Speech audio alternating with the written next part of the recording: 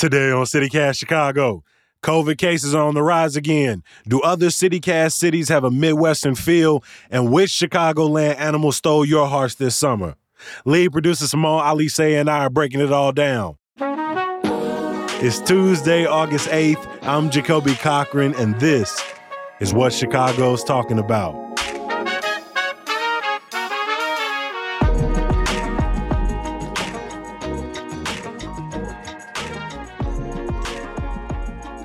Good morning, Simone. How you feeling today? I'm feeling great. Welcome back. So glad you're here. Thank you. I spent some time out in the country, and it really is a great segue into the first thing we're going to talk about, because I was back in the airport again after some months of not really traveling in the country. And the last time I went out, there were, maybe about 25% of people still had masks. I went out this time, and I may have seen like 3 or 4 masks in my entire time in the airport. And it seems like COVID-19 cases are starting to creep back up. What do those numbers look like? Because it is nothing like what we've seen in other sort of spikes, but it is notable. Yeah, it's notable. And right, so this story came down late last week that, cases are up. In Chicago, the Department of Public Health said that laboratory confirmed cases of COVID-19 were up 27%. So we're talking 67 new cases a day as of July 28th. So, it's worth noting that the data here is being tracked and kept a little bit differently after that. Those sort of states of emergency ended, right? Earlier this summer, sort of the requirements for data collection are a little bit different. Plus, a lot of people are doing at-home COVID tests, which are not tracked, obviously, the same way as if you were to go into the doctor and get a test.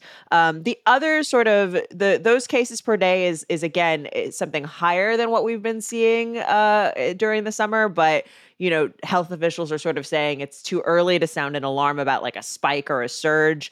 The number that is kind of worth watching, though, of course, is hospitalizations. And that number is week over week is really high, up 43%. But again, we're talking 4 people per day being hospitalized. So, while those jumps are really high because there were so few, lab confirmed tests, we weren't, doctors were quoted in the Tribune as saying I went weeks without seeing a COVID-19 patient. And now I'm seeing a couple. The scale we're talking about here is nothing like what we saw even a year ago, let alone 2 or 3 years ago.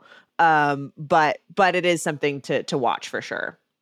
Yeah, we were looking at thousands upon tens of thousands of more cases, new cases this time last year. But like you said, so many people are testing at home, but I've already seen it before I left. I went to a family gathering a week and a half ago, and afterwards, someone reported that they had contracted COVID, and that meant everybody needed to test to figure out their own exposure levels.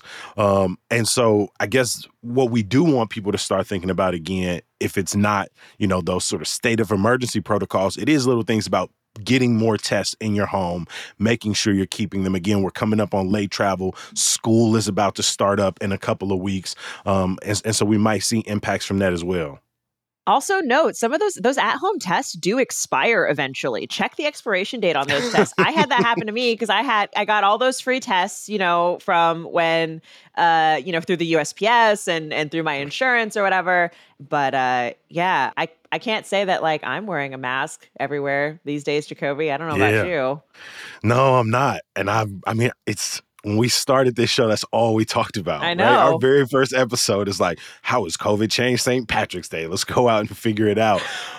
And so things have changed, but obviously the Chicago Department of Public Health is asking people, if you haven't already, get vaccinated, get your booster shots. It looks like new RSV vaccines for infants and older adults are coming towards the fall, but also new boosters are expected this fall as well. It also sounds like that these new boosters are going to be geared toward Omicron. We haven't said that word in a while. Remember that variant that took over last winter and everybody and their mother got sick from? So this new booster will sort of be geared toward that. We're not seeing a bunch of new mutations like we were seeing in, 2022, right? Where we had Delta, we had Omicron, we had who knows what was going on. So that's sort of something to look forward to as well. But yeah, I mean, I think this is kind of where we are now. Now it's like this is, kids are going back to school. Like the fall is coming. There will be sort of more indoor activity. We've got travel coming up as well. So just sort of be on the lookout. Know if you've got tests at home, get some tests at home and have those, and be prepared to go get your booster. Again, along with your flu shot, which we already should have been getting. And I'm now certainly much better about it than I was 3 years ago. So, at least there's that. I'm gonna never get no flu shot. Our Hey Chicago sort of poll of the week was a question about who is a little more Midwest, Denver or Pittsburgh. If you're not aware, CityCast is not just in Chicago, but we got other cities across the country with two of those shows being in Denver and Pittsburgh. Simone, how did this question come up? Yeah, so Pittsburgh, CityCast Pittsburgh, our friends over there, did an episode a while back sort of about what region Pittsburgh should be considered a part of. Are they Appalachian? Are they Midwestern? What? Because, they're kind of on that border. And then more recently, our friends at CityCast Denver and CityCast Salt Lake had a bit of a debate.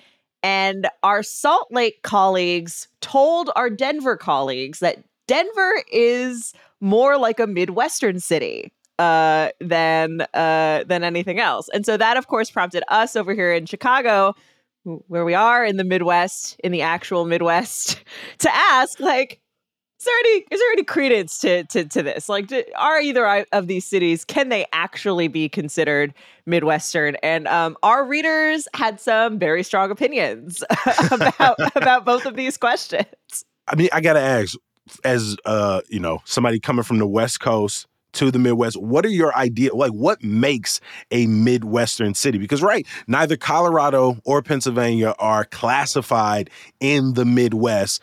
But this argument about Midwest isn't one of geography, which my immediate thought was. It's more about vibes. It's more about culture. So what does that look like for you? To me, the Midwest is, a place like, there's sort of a couple different like cultural touchstones that I think kind of signify the Midwest. There is this sort of Midwest nice, thing that people talk about, which is sometimes more of a passive aggressive thing, but I think is actually, I don't know, it's more of a genuine thing than Seattle nice. I'll tell you that much. Like, it's, to me, in my experience, Midwesterners are very friendly. They're very like neighborly, and kind of involved, but also that like the Midwestern urban centers, so Chicago, Detroit, St. Louis, Minneapolis too, Milwaukee, that those urban centers, they are sort of industrial hubs that have maybe seen better days, right? But that in their prime were so crucial to sort of the formation of this country and like the way travel was through this country. And so there's like a lot of Midwest pride and a lot of, again, those industrial roots that I think kind of come through in the culture a lot. So that is sort of my take on Midwestern. I will say, when I was growing up on the West Coast, though, I probably had some flyover country biases. Yeah, I was like, I thought you was going to start talking about cornfields and conservatives. You spent it into sort of this, they're the heartbeat of the Americana story. I thought you just finished start snapping on us. I spent a lot of time getting educated on how crucial but certainly before I first came here, I was like, yeah, corn and soy, right? That's what we're here for. That's what's going on. And to that point, even from what you were saying, I guess based on my stereotypes of what I think Denver or Pittsburgh are, it feels like Pittsburgh is slightly more related from that, like you said, that industrial perspective, sort of being the steel city that led the wave of skyscrapers. Even though the Southeast side would tell you a lot of that steel came from us, I imagine some of it also came from our homies over in Pittsburgh. What did the polls have to say about this? Where did they lean between Denver and Pittsburgh? Okay, so in our poll, only one person said maybe Denver has some Midwestern qualities. They were like, Denver is like maybe a little bit Midwestern. And literally everyone else was like, no, there's no way Denver's in the Midwest. I don't know what we were talking about. Pittsburgh was a little bit more divisive. About half said, no, Pittsburgh's not in the Midwest. But more than a quarter said, yeah, we would consider Pittsburgh part of the Midwest. And the rest were sort of, sort of unsure, or sort of lots of nuance in kind of what you might consider sort of the broad strokes of like why Denver is solidly not Midwest. Actually, the most common thing that was said was mountains, was the fact that Denver has mountains and it's flat out here. Like we don't, it's interesting because one of the things that does unite all of the Midwestern states, as kind of defined by the Census Bureau, is it is a flat plain out here that doesn't, not Appalachia, not the Ozarks, right? And also not the Rockies and the Western mountain regions as well. I thought that was really funny that it was like, it's not flat out there. If you want to get your voice heard on these polls that are coming out in Hey Chicago, the best thing to do is to subscribe now at chicago.citycast.fm and tap in. Before we let people go today, all summer long, just cute animals have dominated the story. Every week, it feels like there is a different set of animals that we are talking about here in Chicago or somewhere around Illinois. And the folks over at WBBM are running their Chicagoland Creature Championship, and their polls begin today, where they're ranking 8 of the best animals from the news stories this summer, including Chonkosaurus, the cow running wild in Niles, the Millennium Park foxes, of course, the piping plovers, the peregrine falcon, the Lake County black bear, the beautiful new Lincoln Park lion cubs, and the Grundy County potbelly pigs. Simone, this poll is going to run from today through September 8th, with Chonkosaurus coming in at the number 1 seed. Which of these 8 beautiful animal stories was the one that captured your heart and attention this summer? These were all such great stories. I love a cute animal story, but I think I think I'm going to go with the plovers, and here's why.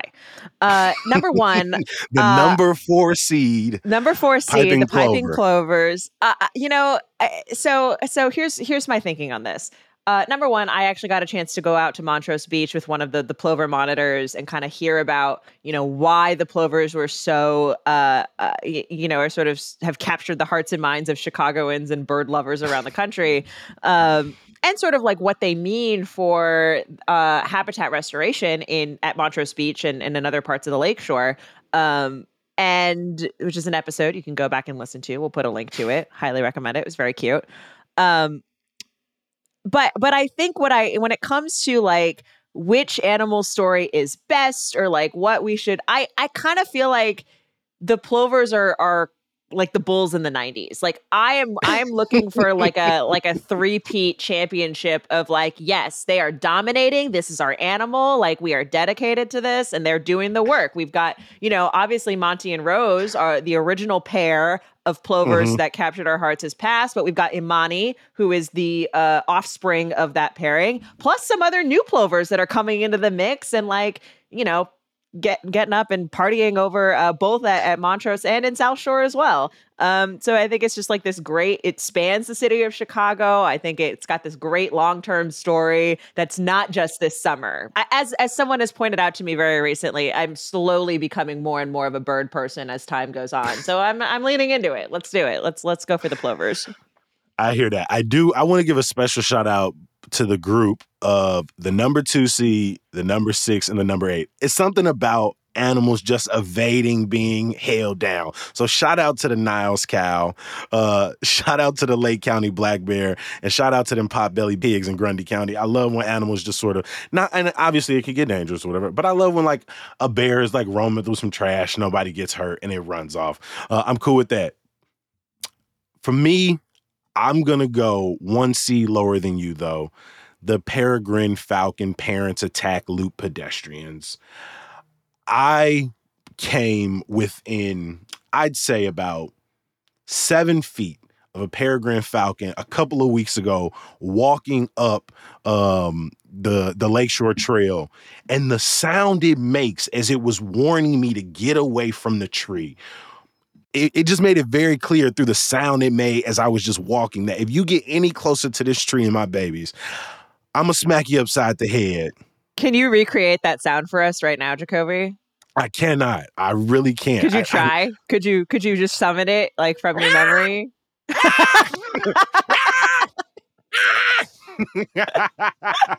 But it looked me right in my gullet and told me to keep it pushing.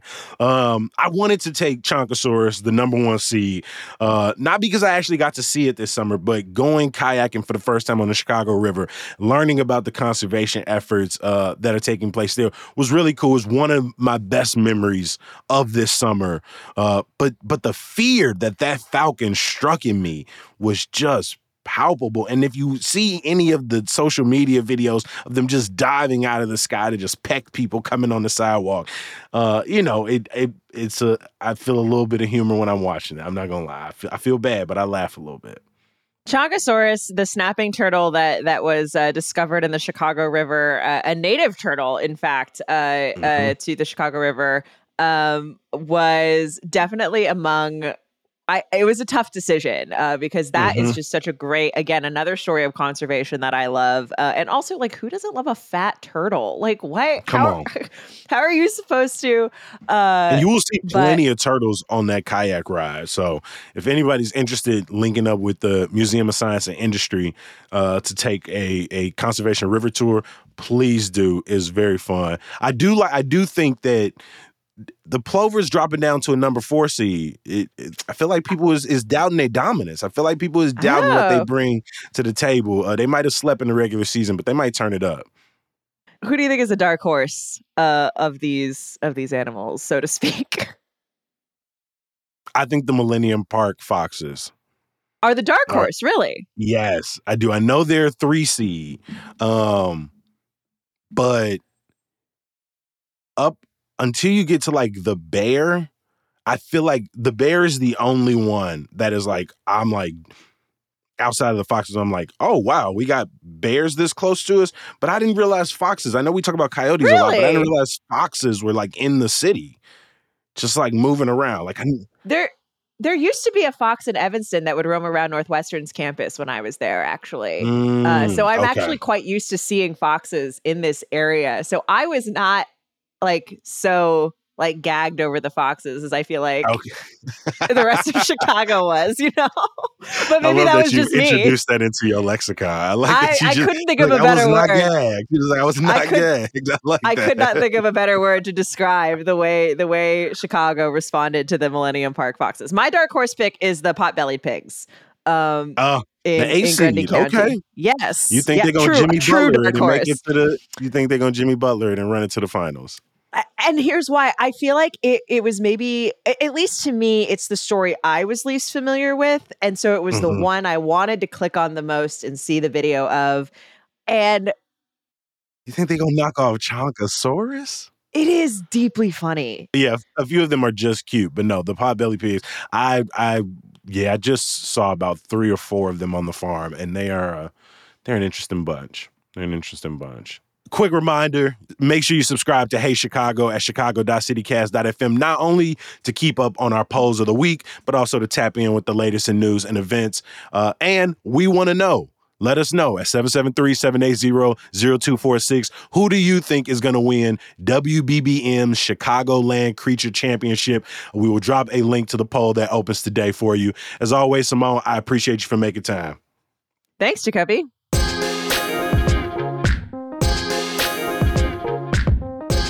One more thing before you turn off the podcast. Chicago's Night Out in the Parks has events across the city tonight, including yoga at Wicker Park, deeply rooted dance at South Shore Cultural Center, and Field of Dreams is planned at Trebs Park and Lincoln Park. You can check the show notes for the schedule. As always, we appreciate you for listening. Subscribe to Hey Chicago and stop by to see our new website at chicago.citycast.fm. I'm back bright and early tomorrow. I'll talk to you then. Peace.